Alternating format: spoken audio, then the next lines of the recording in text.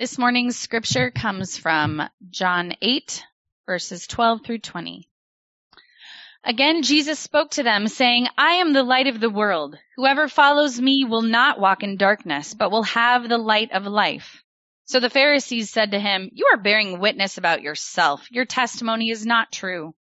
Jesus answered, Even if I do bear witness about myself, my testimony is true, for I know where I came from and where I am going. But you do not know where I come from or where I am going. You judge according to the flesh. I judge no one. Yet even if I do judge, my judgment is true, for it is not I alone who judge, but I and the Father who sent me. In your law it is written that the testimony of two people is true. I am the one who bears witness about myself, and the Father who sent me bears witness about me. They said to him, therefore, Where is your Father? Jesus answered, You know neither me nor my Father. If you knew me, you would know my Father also. These words he spoke in the treasury as he taught in the temple, but no one arrested him because his hour had not yet come. I'm going to take a second briefly to thank Kyle for preaching last week and serving us well by faithfully guiding us through another psalm as he's done for many years now. Rightly connecting head and heart and action is key to Christian maturity, and in addition to the content of the text itself, the sermon itself, I appreciate Kyle's commitment to fighting for that in his own life, and when he preaches, inviting us into that battle as well for our own lives. And in case you didn't know, Kyle was preaching, and as a way of serving me personally also, as I traveled to Michigan in light of my uncle's passing. Thanks to those of you who prayed for me and my family during that time. Well, after wading into the murky waters, it's one way to say it, of John 7:53 through 8:11 a couple of weeks ago, it's good to be back on solid ground by taking a look at that passage. So finishing John through 7:52, and then taking preaching through the 7:53 through 8:11, and then taking another week gap with Kyle preaching. There's a distance between John 7:52 and John 8:12 that I don't think is meant to be there. And because that distance is there, both textually and with me being out of town, we run the risk of missing an important connection. And I hope throughout the sermon to help you to see that, but I think it's good at least to mention it right now. In the John 8 passage, this one, and in the John 7 passage, 7:37 to 52, we see two almost identical things, in a sense, in structure anyway. In both those two chunks of Scripture, both of which happen in the context of the Feast of Booths, Jesus made a claim about himself in 7 to offer rivers of living water, and here to be the light of the world. They were deeply rooted in the feast tradition. So remember, they're in the Feast of Booths. It's happening as Jesus is saying these things. And there are things that people were doing, that the children of Abraham were doing during the feast, that the things Jesus said were deeply rooted in the feast traditions, as well as Old Testament prophecies in both these stories. Likewise, in both passages, I hope you notice this matters. I hope to tell you why in just a bit. But John devoted significantly more time to the response that people gave to what Jesus said than to what he said itself. That's a big deal. In other words, what Jesus said in both cases is absolutely remarkable.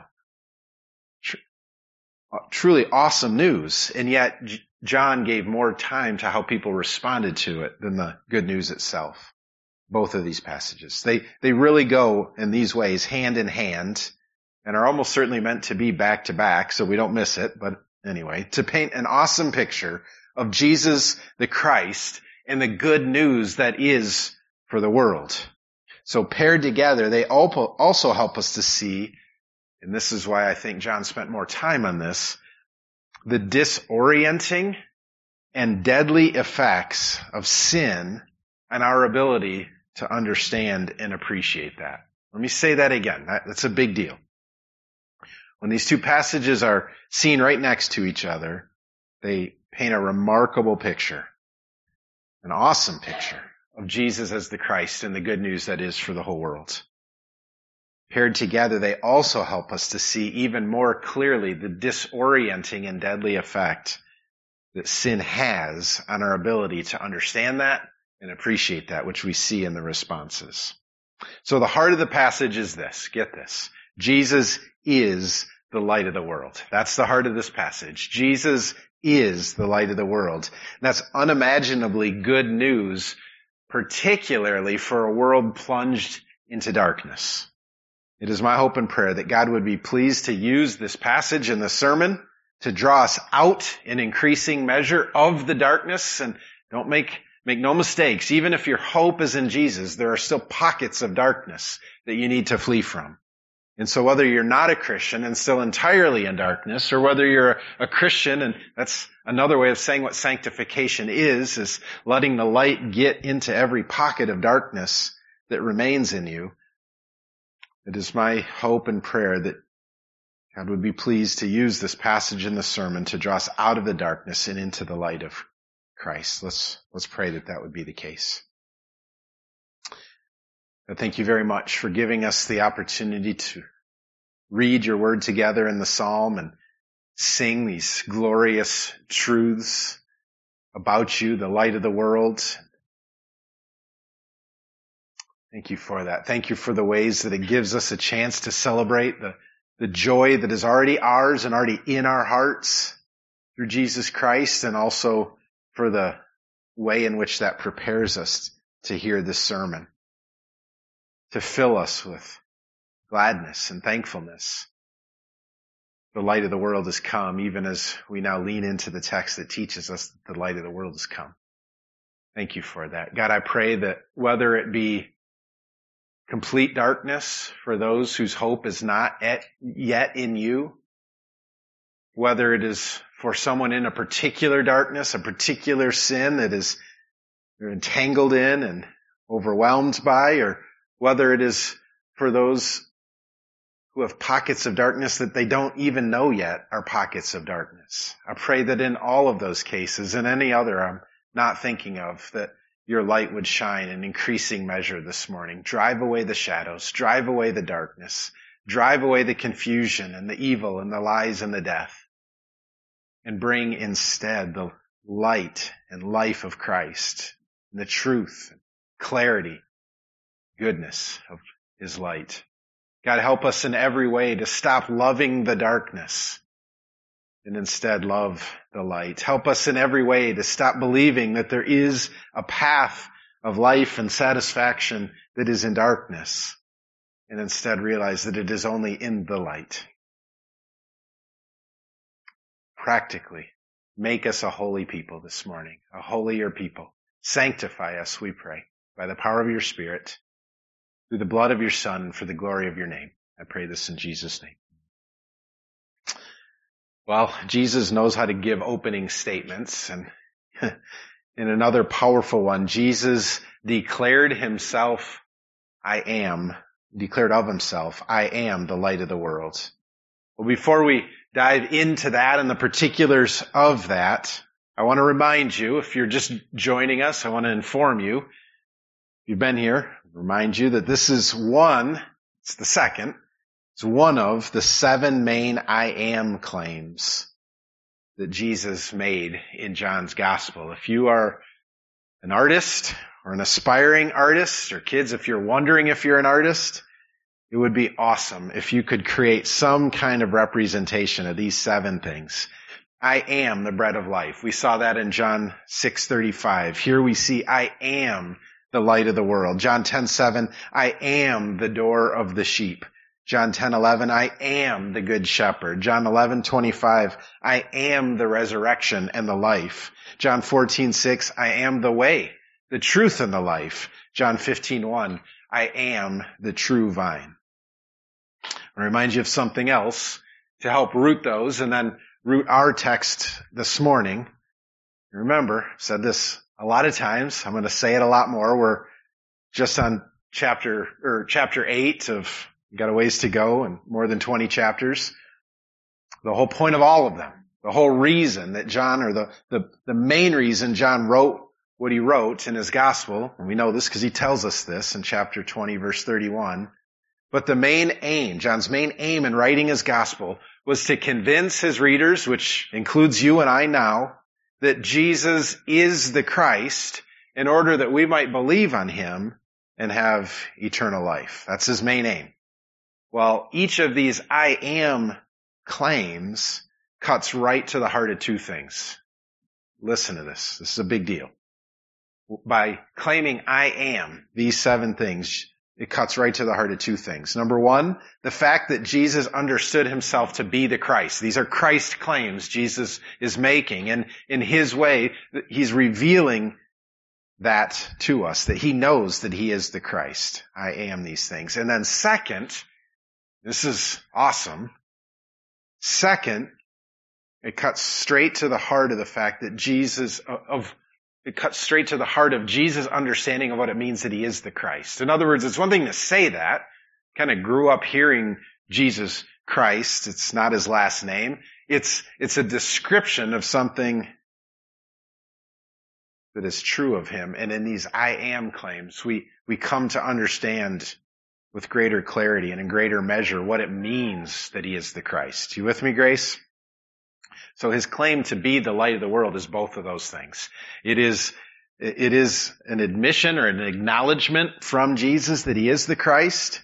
And second, it is a description of what it means that he's the Christ. So to help us better grasp all of that then, the fact that he is the light of the world and the significance of this particular claim, I'm going to give you 3 zoom levels. We're going to start up tight, then we're going to zoom out once and then zoom out once more to see what Jesus had in mind as he said this and what he intended the people he said it to have in mind as well. And the first zoom level is the feast itself. So the most immediate context was again the Feast of Booths or the Feast of Tabernacles. A few weeks ago when I preached through the end of chapter 7 and Jesus' offer of living water, I pointed out that Jesus made a statement that it tells us, John goes out of his way to tell us when and where Jesus made that statement, that it was at the height of the water pouring ritual that took place in the Feast of Booths. It was a ritual practiced every year throughout the week, each day of the week, and especially in a more significant way on the last day. And it was on that last day where they do it 7 times instead of 1 that Jesus offered living water. This is what I said at the end of that sermon. The point of that ritual, the water pouring ritual, which is when Jesus said, I offered living water. The point of the ritual was to celebrate the miraculous way in which God had given water to his people from a rock through Moses and to anticipate a similar miraculous giving of water through the Christ when he came. For that reason, because water played such an important daily role in the feast, Jesus' claim would have been most clearly understood and amplified. Well, here's what I need you to see. Jesus' claim to be the light of the world has another similar feast-specific connotation. In other words, there's something about the feast itself again that made Jesus' words carry extra weight. According to the earliest Jewish written tradition, I'm going to read a quote from it. It's the Mishnah. At the close of the first festival day, so you remember the water pouring happened each day, but primarily at the end, the greatest emphasis was at the end. Well, there's another ritual that they would do that happened in its most significant way. It happened throughout the week, but most significantly on the first day. So at the close of the first festival day, so at night on the first day of the feast, they went down, people of God went down to the court of the women. That's the furthest in that women were allowed to go. To the court of the women where they had made a great amendment. There were golden candlesticks. There were 4 golden bowls on top of them and 4 ladders to each candlestick. and 4 youths of the priestly stock, and in their hands jars of oil holding out 120 logs, which they poured into all the bowls. They made wicks from the worn out drawers and girdles of the priests, and with them they set the candlesticks alight. There were individual candlesticks and a big sort of candle chandelier that they would light. And there was not a courtyard in Jerusalem from that point on that did not reflect this light. The main point is that from the first evening on, and most significantly on the first evening, throughout the entire feast week, candlelight was an important, I said unmissable, but I don't think that's a word. You couldn't miss it. It was an important and unmissable aspect of the feast. Light would have been on everyone's mind every evening, every day, in a special way. Jesus knew this. He was this. Understanding this, Jesus had another perfect backdrop for his claim, and another way, get this, Grace, I'm going to come back to this in a second, and another way to reveal himself as the source of another shadow. If you don't know what that means, ask me about that later. It's one of the coolest statements I've ever written. I'm allowed to say that humbly. So let me say it again. Understanding this, Jesus had another perfect backdrop. So light was on the brain. It was all around. It was an important part of this. Sort of like if he said, I am the fireworks of whatever on the 4th of July. It was just there. You couldn't not think about this. Understanding this, Jesus had another perfect backdrop for his claim and another way to reveal himself as the source of another shadow, the fulfillment of another of mankind's deepest longings. All right, let's zoom out, second level zoom, just a bit more. Within the Gospel of John, Jesus' relationship to light, his connection to light, has already been and will continue to be a key theme. In the introductory paragraph where John sort of sets the stage of all that is to follow, intentionally drew his readers' minds all the way back to the beginning of creation and all the way to the end of time. John explained one aspect of Jesus' nature. He said this, in the beginning was the Word, and the Word was with God, and the Word was God, and in him, verse 4, was life, and the life was the light of men. The light shines in the darkness, and the darkness has not overcome it. A little later in John's Gospel, in chapter 3, he expanded on that a little bit more. And this is the judgment. The light has come into the world, and people loved the darkness rather than the light. The point of this passage is to stop doing that, to come to Jesus. Love the light rather than the darkness.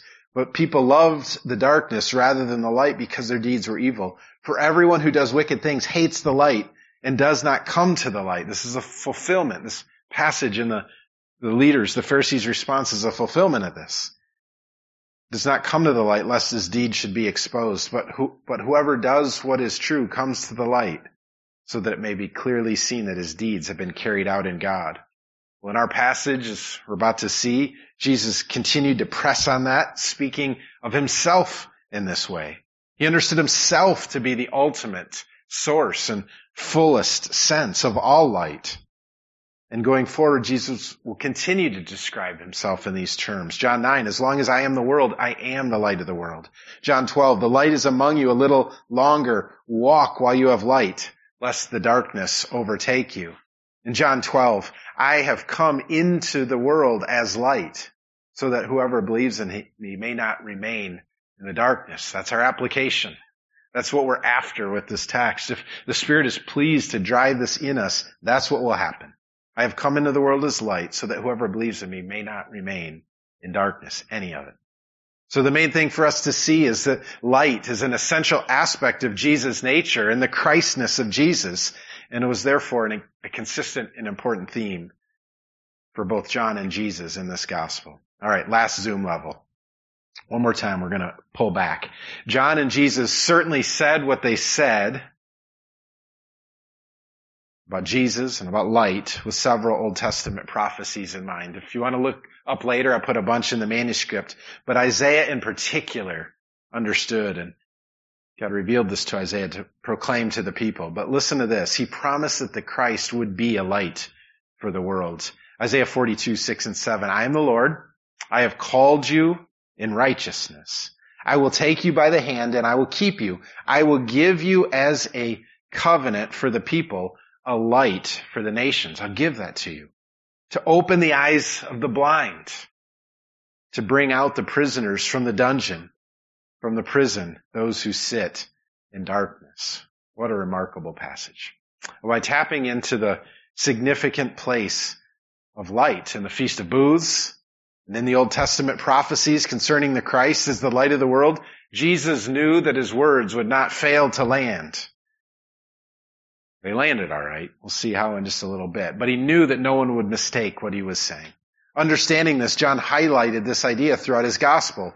Coming to realize this helps us lean way in on Jesus' words. Now follow me here.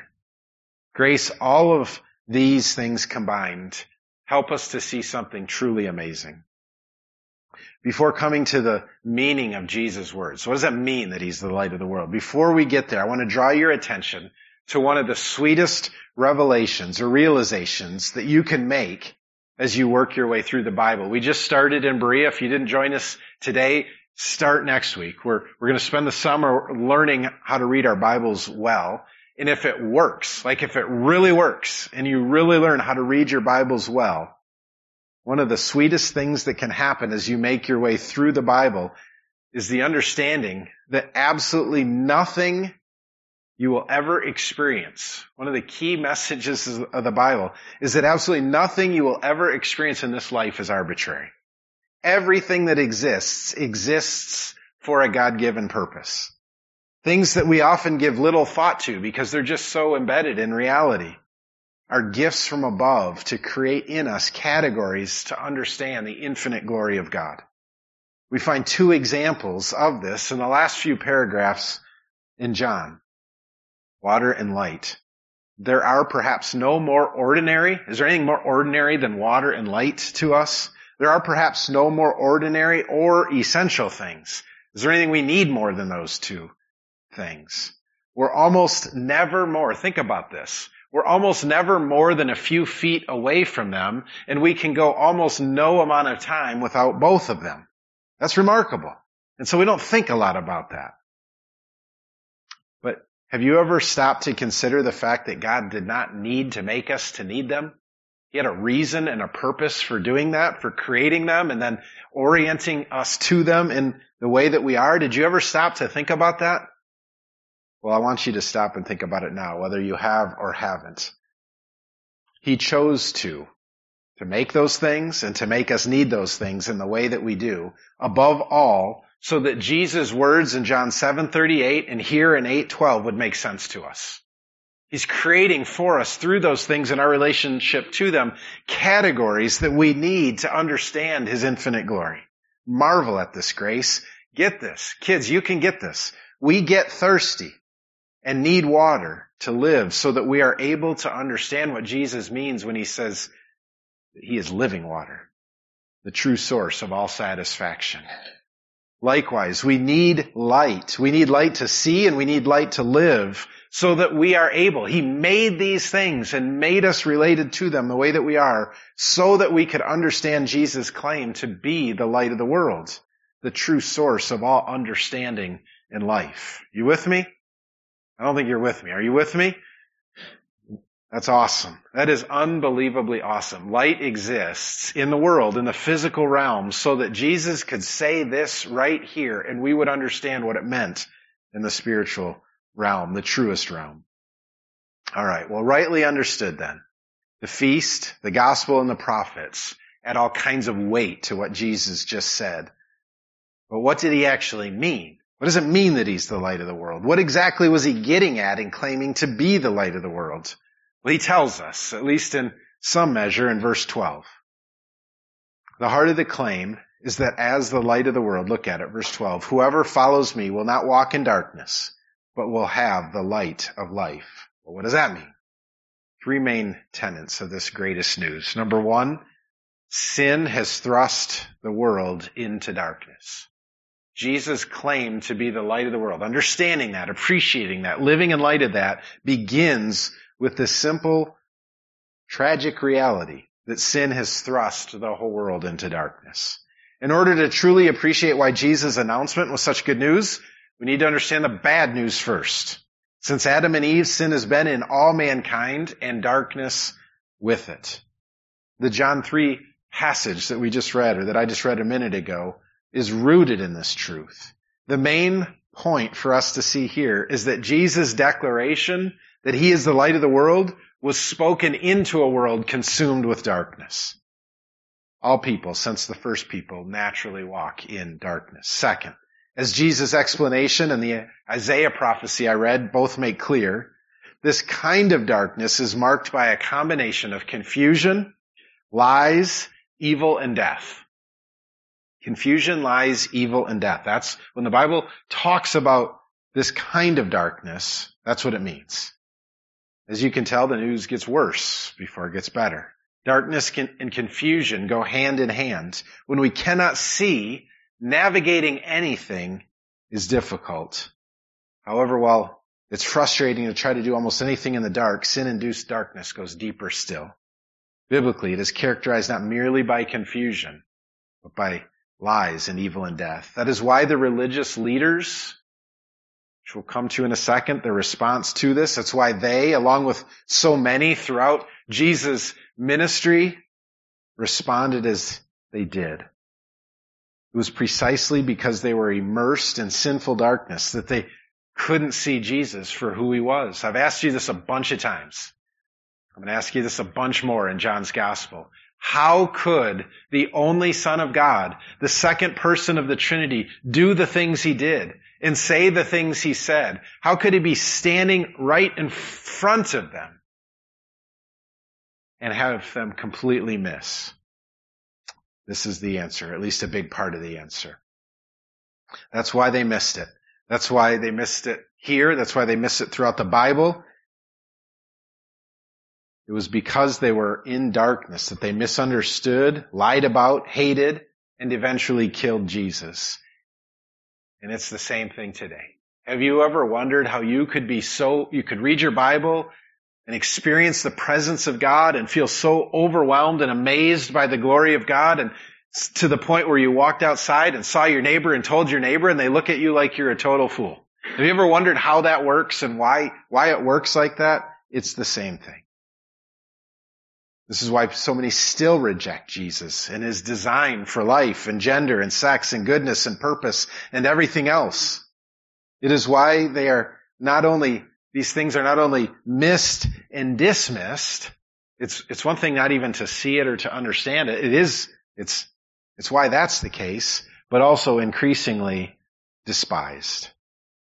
The spiritual darkness explains why so much of the world is as it is. I had a conversation with a very enthusiastic non-Christian recently.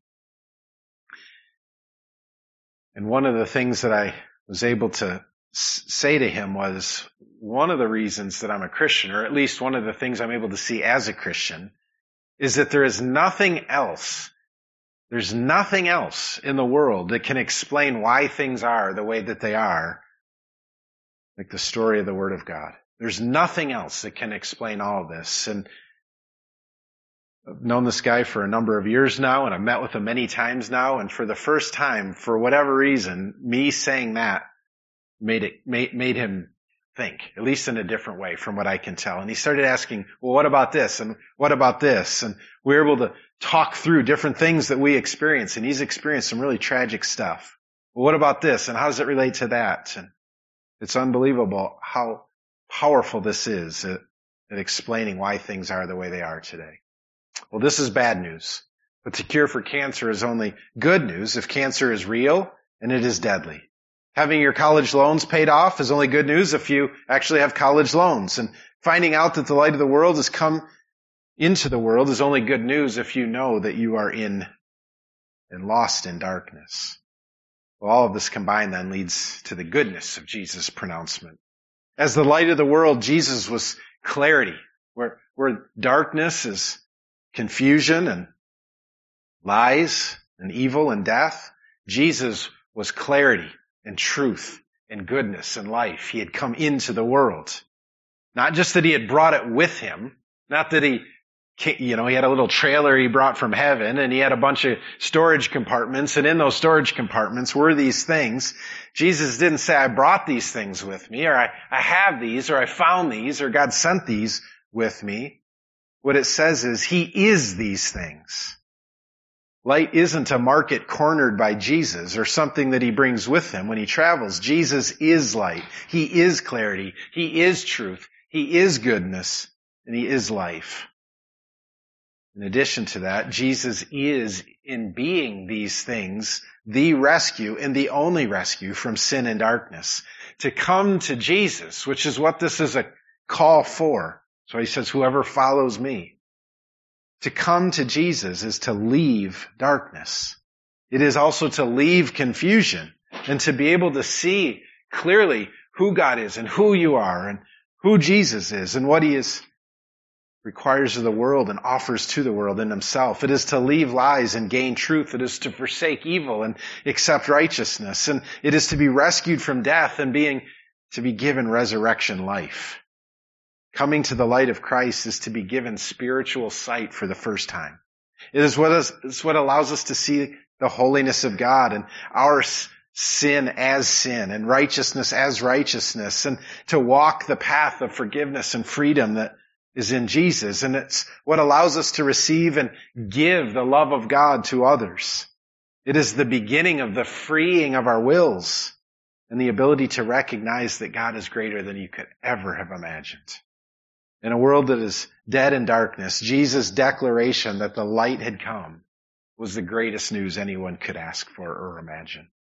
And so with this knowledge, how could anyone do anything else except rejoice?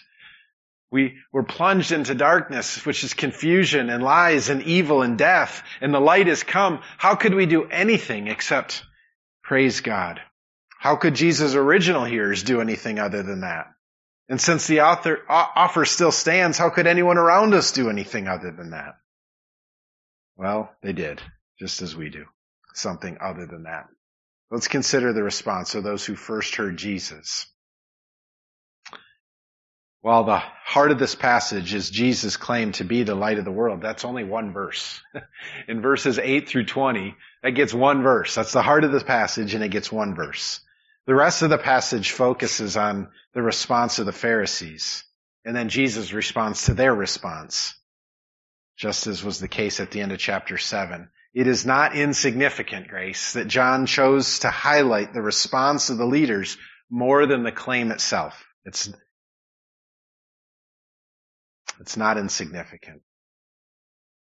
It's not insignificant in that Jesus is and always has been who he is.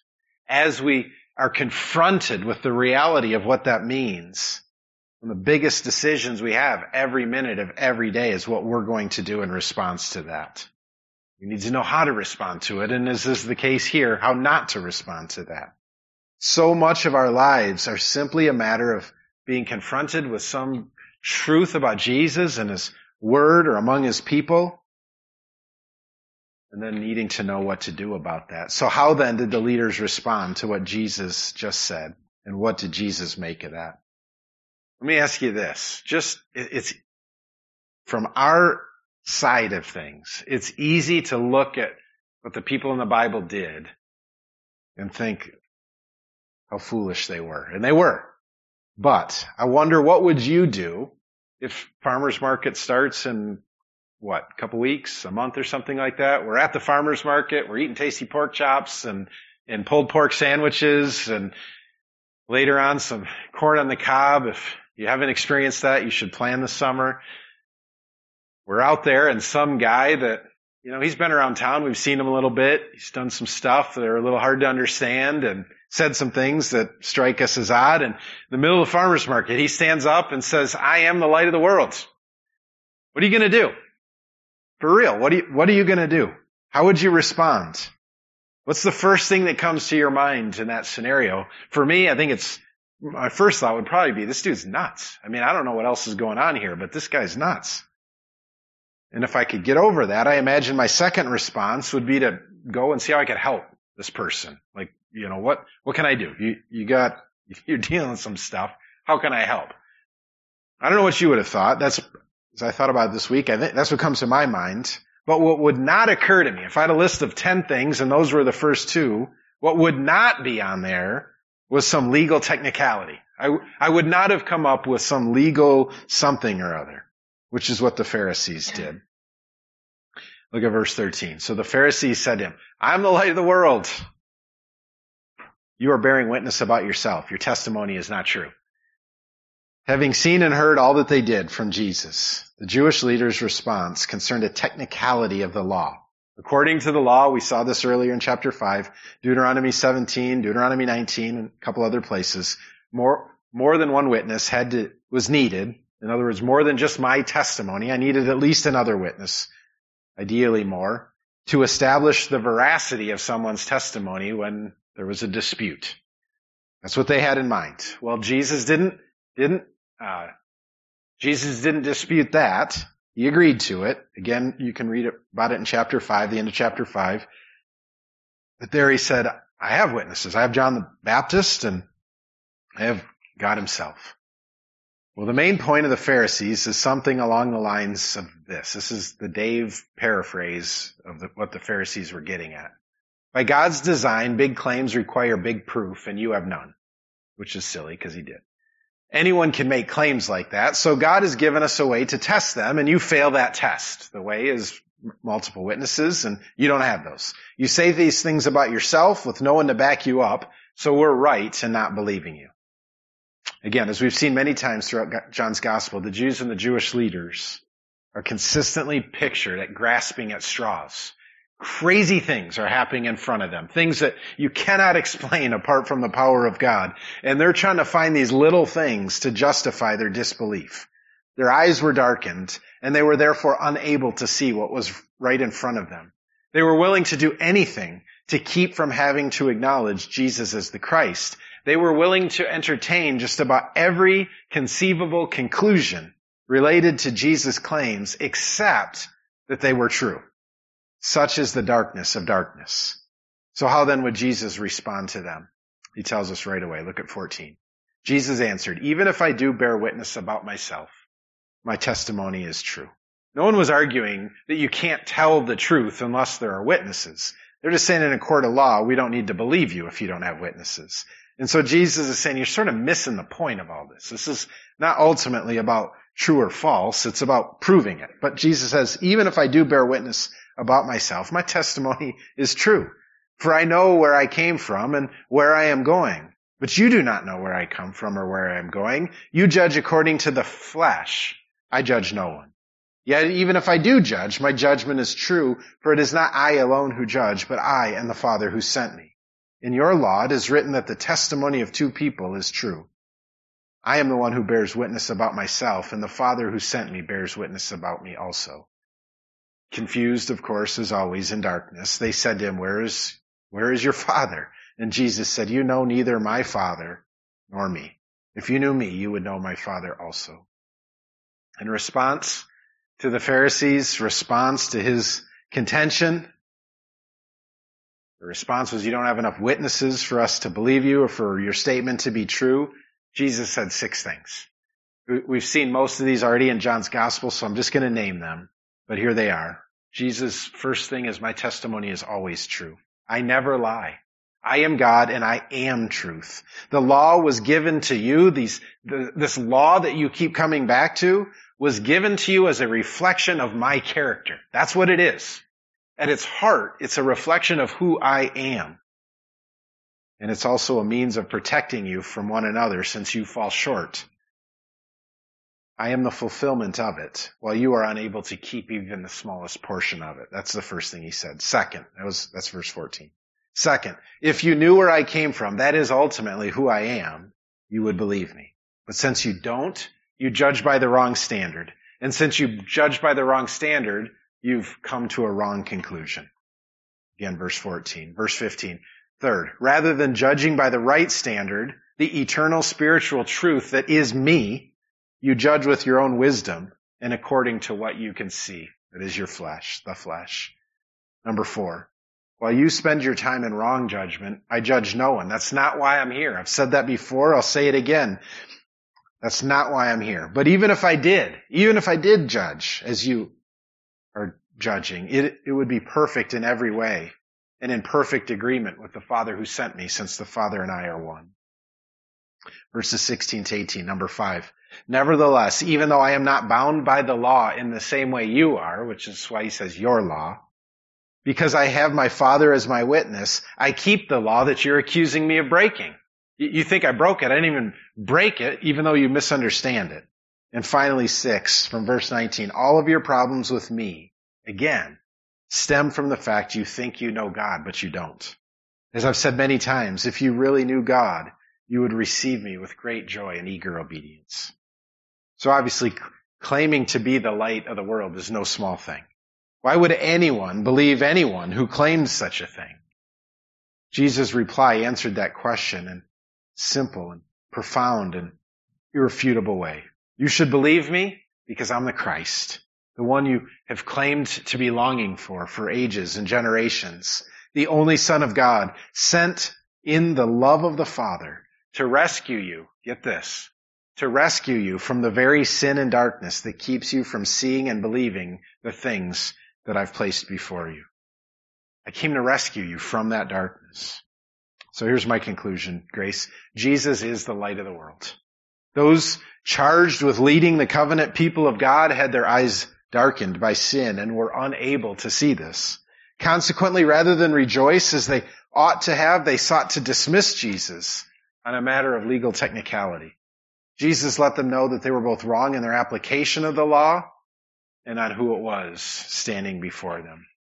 Again, then, let's not miss the earth-shaking magnitude of Jesus' claim to be the light of the world, the one and only one who would deliver mankind from sin's darkness. Likewise, let's not miss the fact that John focused most on the leader's response to this claim, that we might focus on our response to this claim.